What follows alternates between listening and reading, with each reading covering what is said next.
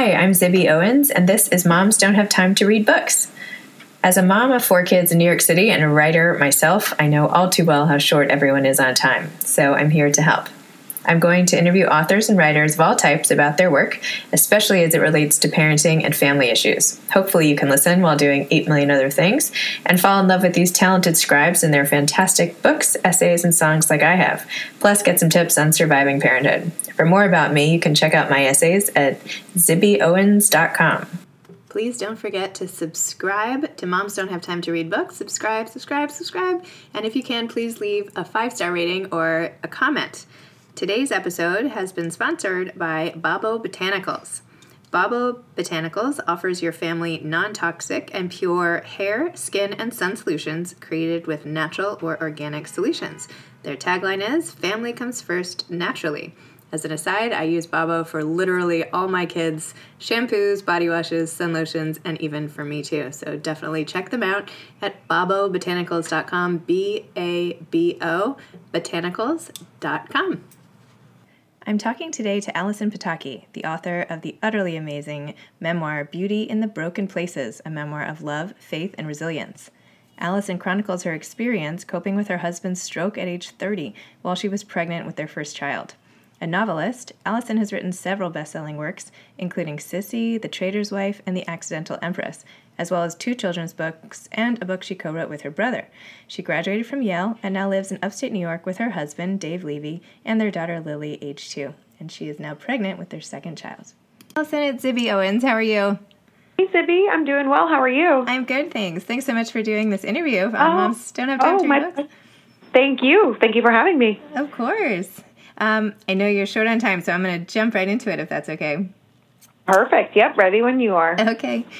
Your book, Beauty in the Broken Places, was just amazing. So moving, eloquent, relatable, honest, open. I loved it. What did it feel like for you coming out with such a personal story after writing historical fiction? Yeah, it was, well, thank you, first of all. And it was not a book I ever intended to write. As you said, fiction was my jam. I had done 4 fiction books. I love historical fiction. I never really considered nonfiction, but obviously it was also not an experience that Dave and I ever intended to live through, at least in the way that we did. And so it started as a very personal thing. It started with just the letters that I was writing to Dave that really were intended for our family and for Dave, and to preserve the memories that he couldn't make on his own, and to communicate with Dave in a really dark moment in our lives when I couldn't communicate with my actual husband, but that was the person, my partner, with whom I wanted to speak. I figured I would write it all down, and I would write it to Dave in the hopes that someday, if he came back, he would be able to read and understand what we had been through. And from there, as with all of my books, the writing project sort of took on a life of its own, and in some ways it became the book that, even though I hadn't intended to write it, it became sort of a compulsion, and I realized, yes, this is actually the next project that I feel like I need to be working on. I loved when you wrote the following in your book. You said, "I love stories. I love weaving narratives with the written word. My whole life I've been driven by a desire to learn people's stories, to get to the bottom of who they are and how they got that way, to ask questions and seek to understand what a person deems important." I mean, I totally agree. I could have written that myself, I feel like. Yeah. How do you think that inherent interest in others really informs your writing? When do you find that most useful?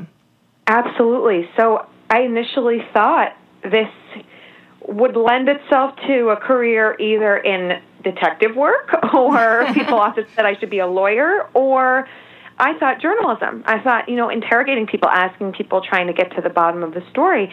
And so that was the first path I went down, was journalism for several years. I worked on that when I was in college on campus, and then those were my first internships, and then those were my first full-time jobs in New York City. But I realized journalism is a very specific type of writing, and particularly the type of journalism I was doing, there was so much emphasis on deadline and live and breaking news and advancing the story to move it forward.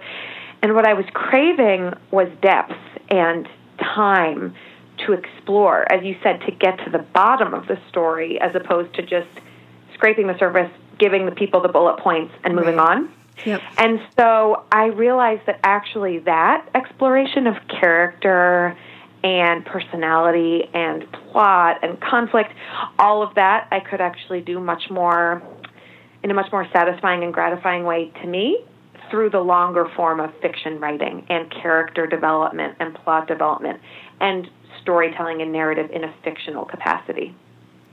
Well, it's nice to be the beneficiary of that decision of yours. I'm actually a beneficiary of it as well, because it's a way better lifestyle than breaking news. So I have to tell you, I also went to Yale, and the descriptions you gave completely brought me back to that time and place. I was literally in that same hall where you were memorizing slides for Scully's art history class. Goodness. I know. You took that class? I did. I took the same class. I was standing there memorizing, how am I supposed to memorize a million slides just up on the wall like that with so many other people around me?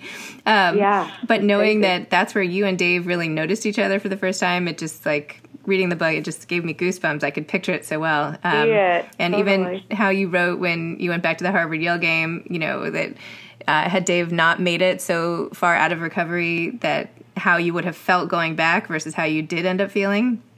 So I was just wondering, with your experience at Yale as an English major, do you feel like that what you learned at Yale helped with your writing career, or was it more the people and people like Dave and your friends and all of the interpersonal things that sort of shaped who you became as a result?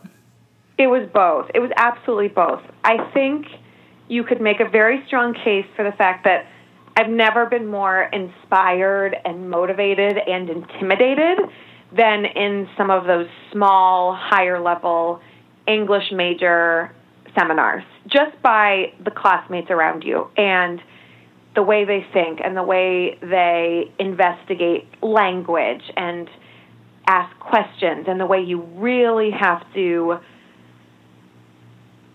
explain or sort of reason through how you arrived at your conclusion. It's a hard-fought conversation or paper or whatever it is that you're presenting as an English major at Yale, because you really are going to be challenged and motivated by your peers and your professors.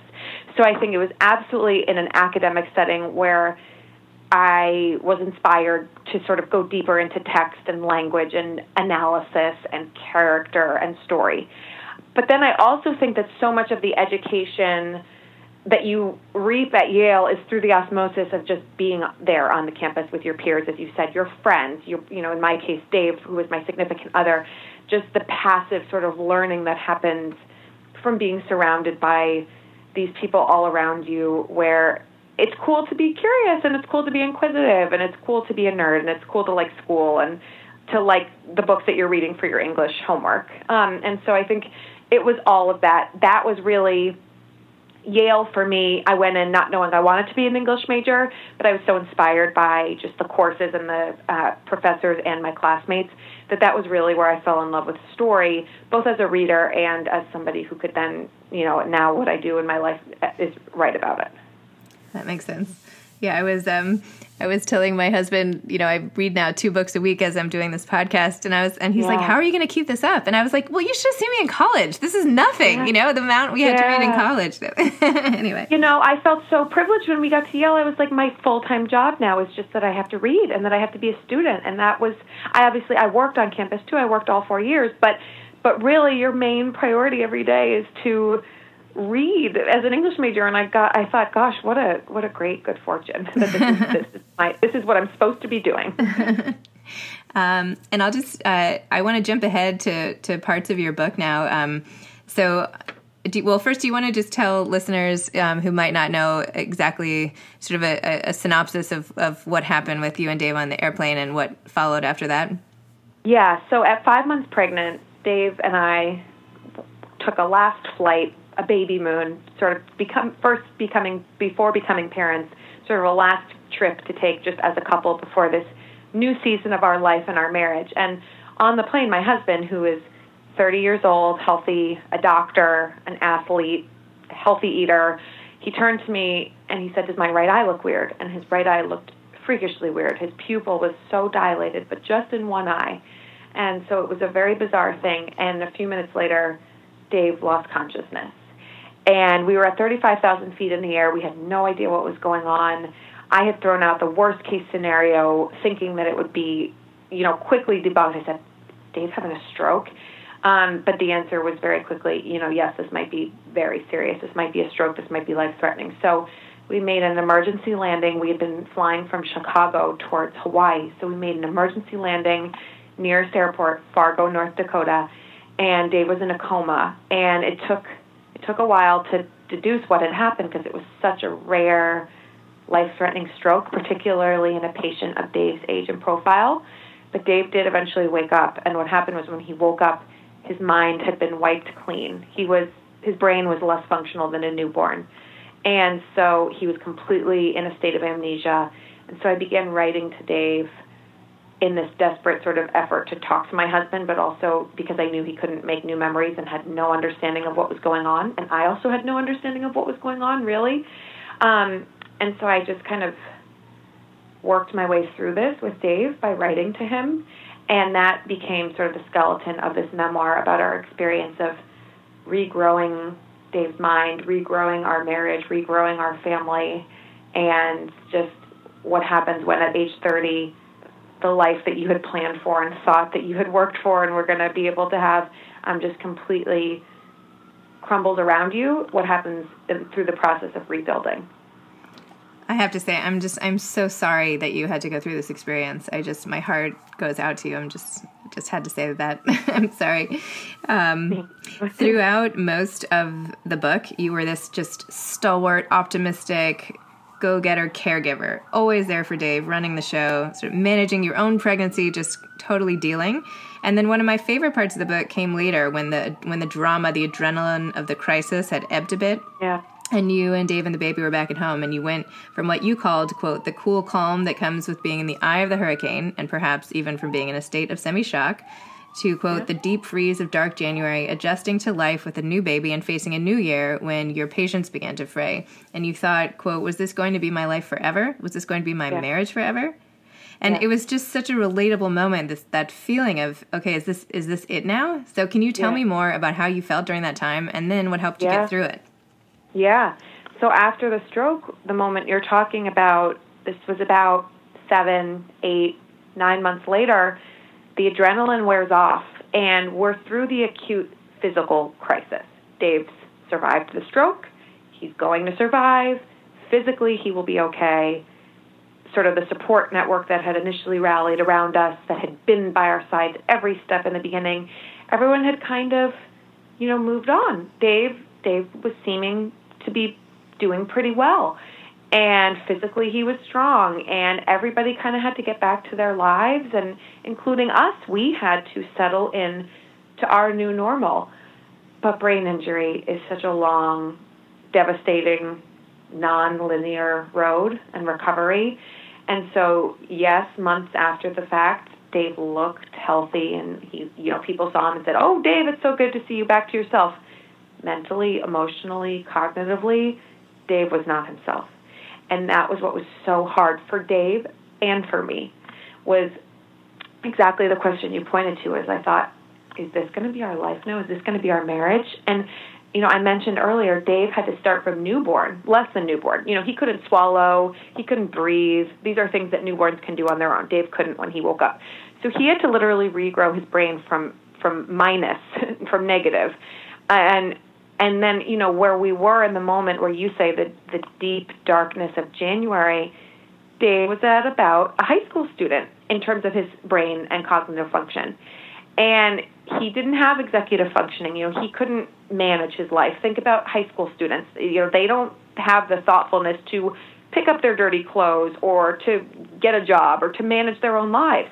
So imagine you have a newborn whose brain is growing from zero. You have a husband whose brain is growing from zero. You don't want your partner to be sort of an inconsiderate, sort of reckless, thoughtless teenager at that moment in your life. That was not the man I had married. And there was sort of this very hard tension at that point where, like with many teenagers, Dave thought maybe that he was doing better than he was. And so it was a very difficult position for me to be in as sort of wife who wanted to encourage him and believe in him and respect the hardship of his recovery. but also sort of still have to be this caregiver. And now I'm a caregiver to a person who resents having to be cared for. And so there's sort of that tension of, Dave sees it as nagging. I see it as kind of trying to help him continue to push his recovery forward.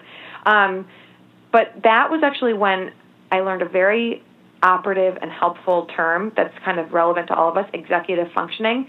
That's something that everyone gets maybe senior year of college, maybe mid-20s, executive functioning, where if you think about it, you just sort of click into being the manager of your own life at that point, where you're not necessarily like that at 18 or early on in college or in high school. And Dave was not there yet. And so it was a very hard position for us to be in. I was caring for a newborn. I had some postpartum depression. I was exhausted. I was scared. I didn't know what Dave's, career hopes would or could be. I didn't know if I was going to be taking care of Dave and this newborn on my own forever. I was lonely. It was winter in Chicago. It was like 12 degrees out on a good day, so we weren't going outside. It wasn't safe to take a newborn outside. We were cooped up in this new apartment that we had just moved into, just the three of us, and our little family really struggled in that moment. And yeah, I was very honest and open about that because if we were going to tell this story, we were going to tell it truthfully. And it was not all roses and triumph and running on treadmills and healing and recovery.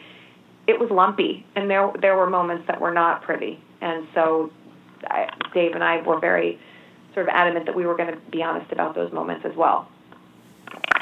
You also had great advice for friends who were trying to help you or not knowing how to do it the right way. Yeah. You say in the book how you grew tired of comments like, I could never do what you're doing, or I don't know how you're doing it, or we're worried about you, because they were, in vain attempts to help. So tell me how you wanted to respond to those comments, and what would have been most helpful for you to hear? Like, how could friends have helped you through this more so that, we all know if we have any, how to respond better the next time to be there for people we care about. And this was such a learning experience for me because it's so well-meaning when people say, I admire how you're getting through this, or I couldn't do it myself, or how do you do it? But as you said, it doesn't really help in that moment. And what I wanted to think was, well, you could get through it if it landed on you, because I didn't choose it. And it's not like I have some grand plan and I have any idea what I'm doing and I know how to get through it. If you had to get through it, you'd have to get through it just the way I had to get through it. I didn't choose it.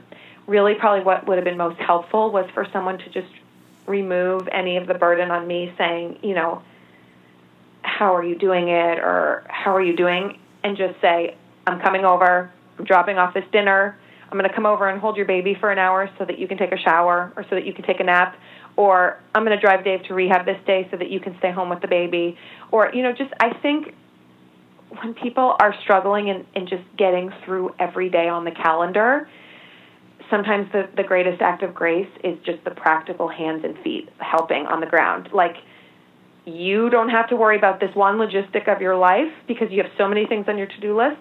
Let me take that one off your list. So whatever that is, whether it's I'm going to bring over some milk and groceries, or I'm going to take you out to coffee. For me, that was what was most helpful, was when the person sort of removed any burden of asking me what I needed or telling me that they were worried about me, and instead just sort of taking the active role where they're like, I'm going to take this one thing off of your plate. I appreciated those moments.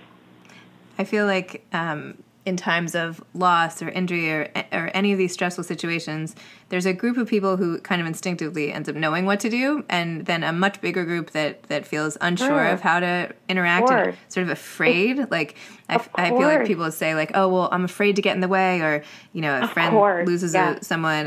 And I know, like, in my life, when I've had, losses, as we all have, like, no one gets in the way. Like, you don't have to know it, and like, you still check email. That's the other thing I find people, I don't know if you went through this, like, people say, oh no, in times I'm going to leave this person alone because they're going through so much. Well, for me, at least, I don't know about for you, like, that doesn't help, right? Like, if you want to be.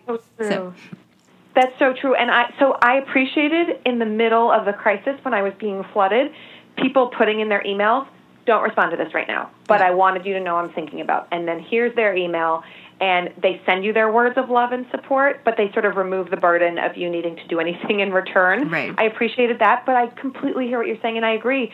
And I know from my perspective, too, grief or hardship or conflict, it can be so awkward and difficult to know how to react. I completely get that too, because I've been on the other end too, where I've wanted to provide support or sort of lend my shoulder, but then I don't really know how. Right. And so it's very difficult. So I think just the most important thing is like making yourself available, but just with no strings attached, no expectation. Like, I appreciate the people who reached out and were like, you don't need to respond right now, but I'm here as soon as you're ready or as soon as you need me. And sort of just made the open offer. And even just like the check-in, like, I'm thinking about you, I'm here, let me know if you need anything.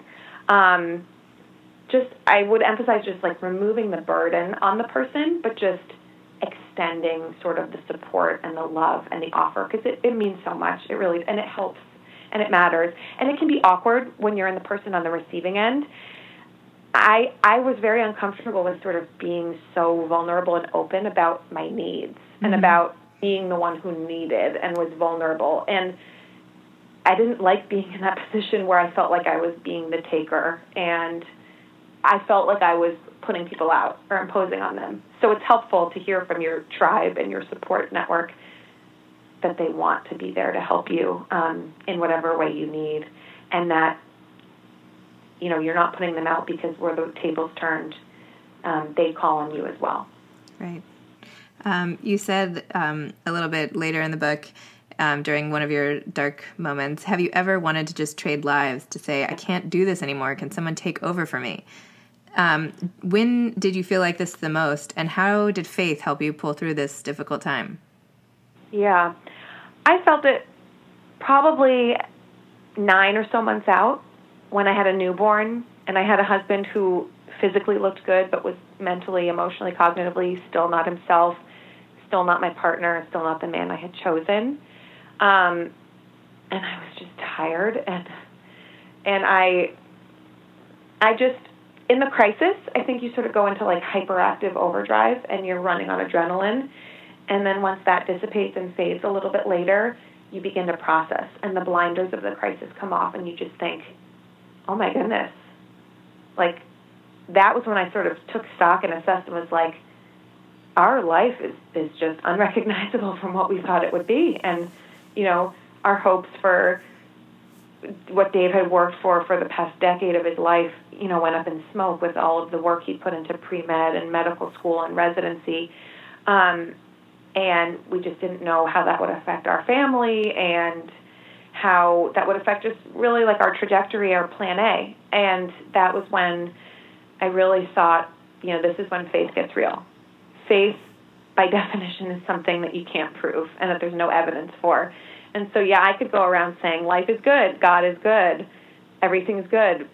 But really up until that point in my life, that wasn't really faith. That was just agreeing with the overwhelming evidence, right? Mm-hmm. This was the moment when things didn't look good and when I was scared and alone and sad and confused, that I had to decide, you know, do I believe that life will get better? Do I believe that God is good? Do I believe that Dave and I, you know, are going to stay in this marriage for better or for worse? Do I believe in the vows that we made in sickness and in health?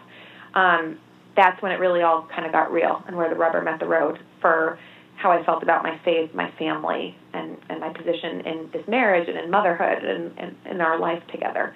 And that was, you know, that was when we really took stock and we're like, okay, we have to rebuild from here. The foundation has sort of come down and we're in the rubble now, and now we begin to rebuild.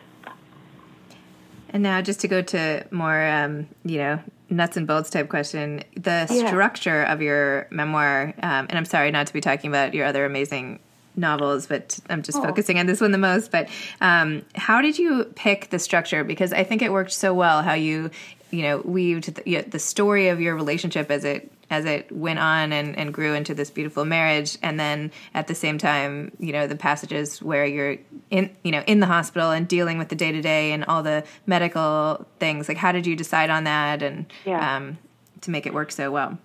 Yeah, well, thank you.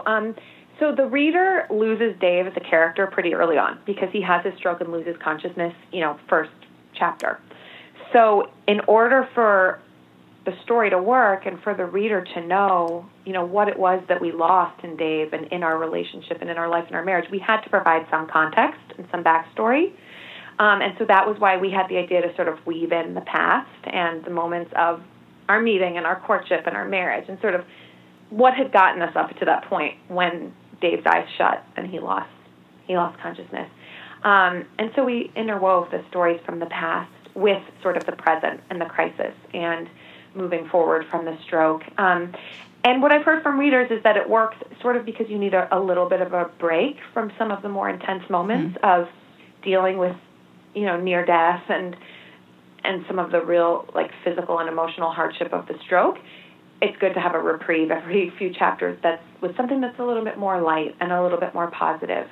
And really ultimately this is our specific story in terms of Dave's stroke and the circumstances of our life and our marriage and our journey through healing and recovery. But really what we wanted it to be was more universal than that. This is sickness and healing. This is fear and hope. This is love. This is family. This is parenthood. This is marriage. And so that was what we really tried to do with both aspects of those stories. So you've learned a lot, obviously, not by choice necessarily, about traumatic brain injury. And I know you are, crusading for this cause more now. Are there organizations you found or something that readers at home can do to support others in this situation?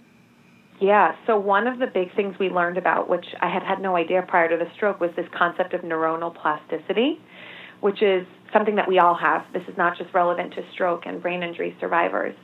And that's the fact that our brains are plastic, which is that our brains are changing, and our brains have the ability to adapt and heal and recover. And that, we use such a small percentage of our brain so that when part of it is battered and bruised by injury, whether it's stroke or something else, the neurons have this ability to heal and recover and build new bridges.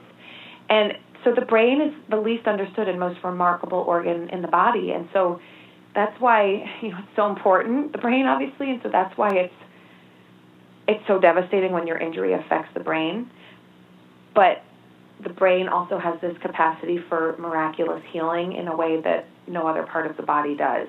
And so to stimulate neuronal plasticity after injury is so important, to try to trigger those neurons to fire up and come back online and form new connections. Anything that forces you out of your routine and forces you out of sort of the rote rhythms of your life is going to stimulate neuronal plasticity. So this is not just for stroke survivors, but even just turning the doorknob with your non-dominant hand, or taking a shower with your eyes shut, or brushing your teeth while standing on one leg. These are all things that are going to challenge the brain and stimulate neuronal plasticity. And so we learned that was our buzzword, our lifeline, our mantra throughout Dave's recovery. And so I think that's so important. It's like the educational aspect of life after stroke or life after brain injury is just that you can do these things on your own to sort of trigger your own neuronal plasticity. And that even those who haven't suffered from strokes can also just know this about brain health and know this about keeping your brain young and fit and active and agile. And so, it's so scary after an injury, because what do? You open up your computer and you go on Google and you go down this rabbit hole of research and information, and you don't know what's credible and you don't know what's bogus. And so I almost sort of tried to not do too much of my own independent research unless it was through doctors who were reliable and vetted. But the American Stroke Association is incredible, and so is the National Stroke Association. And we were really, really fortunate that Dave did his rehab at Shirley Ryan Ability Lab in Chicago, which also has a national presence. They were wonderful. And so yeah, now Dave feels very strongly about speaking out and speaking to survivors and caregivers and supporting those who have walked sort of the harrowing road that he walked himself. And how is Dave doing now? He's doing so great. He is back at work. We're 3 years out. We're celebrating Dave's Alive Day, the anniversary of the stroke, in just a couple weeks. And he's back to work in medicine. He's not practicing orthopedic surgery, but he's in medical consulting. And he's also very, very adamant about writing and speaking with stroke survivor groups. And he just spoke with the American Stroke Association last week. And we're expecting our second baby, which we honestly, I didn't even know if Dave would survive to know our daughter. When I was pregnant and he almost died, I thought, gosh, well, even if I lose Dave, thank God a piece of him will live on in our daughter who will be born in a few months. I was so grateful that Dave survived to know his daughter and that my daughter knows her father. But I never thought we would be able to grow our family and have another child. And so we just consider this second pregnancy just such a blessing. And, a few weeks ago we hit the 22-week mark, which is exactly where we were when Dave had his stroke. And that night we just sort of sat and Dave wept. And we were like, from here on out, you're experiencing this pregnancy for the first time. You never made it past 22 weeks last time around.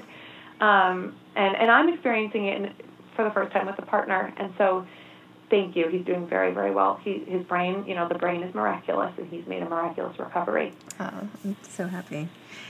Just last question. What are you going to do next? And do you have any quick advice to aspiring writers? Yeah, so I'm turning to fiction next, which after sort of dwelling in this world of Dave's stroke and recovery and speaking and meeting so many stroke survivors and amazing people with their own stories of the club of the bad thing, fiction feels like jumping back into a hot fudge sundae or something. so sweet.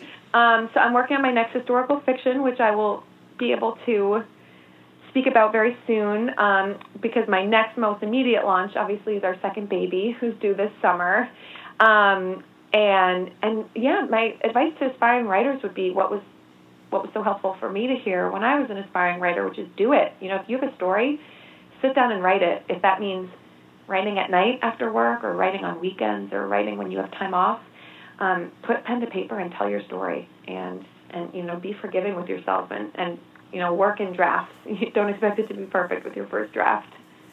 And Allison, if you could just go back in time to the gate before you boarded the airplane on which Dave had his stroke and tell yourself one thing that would help you get through it all, what would you have said to yourself?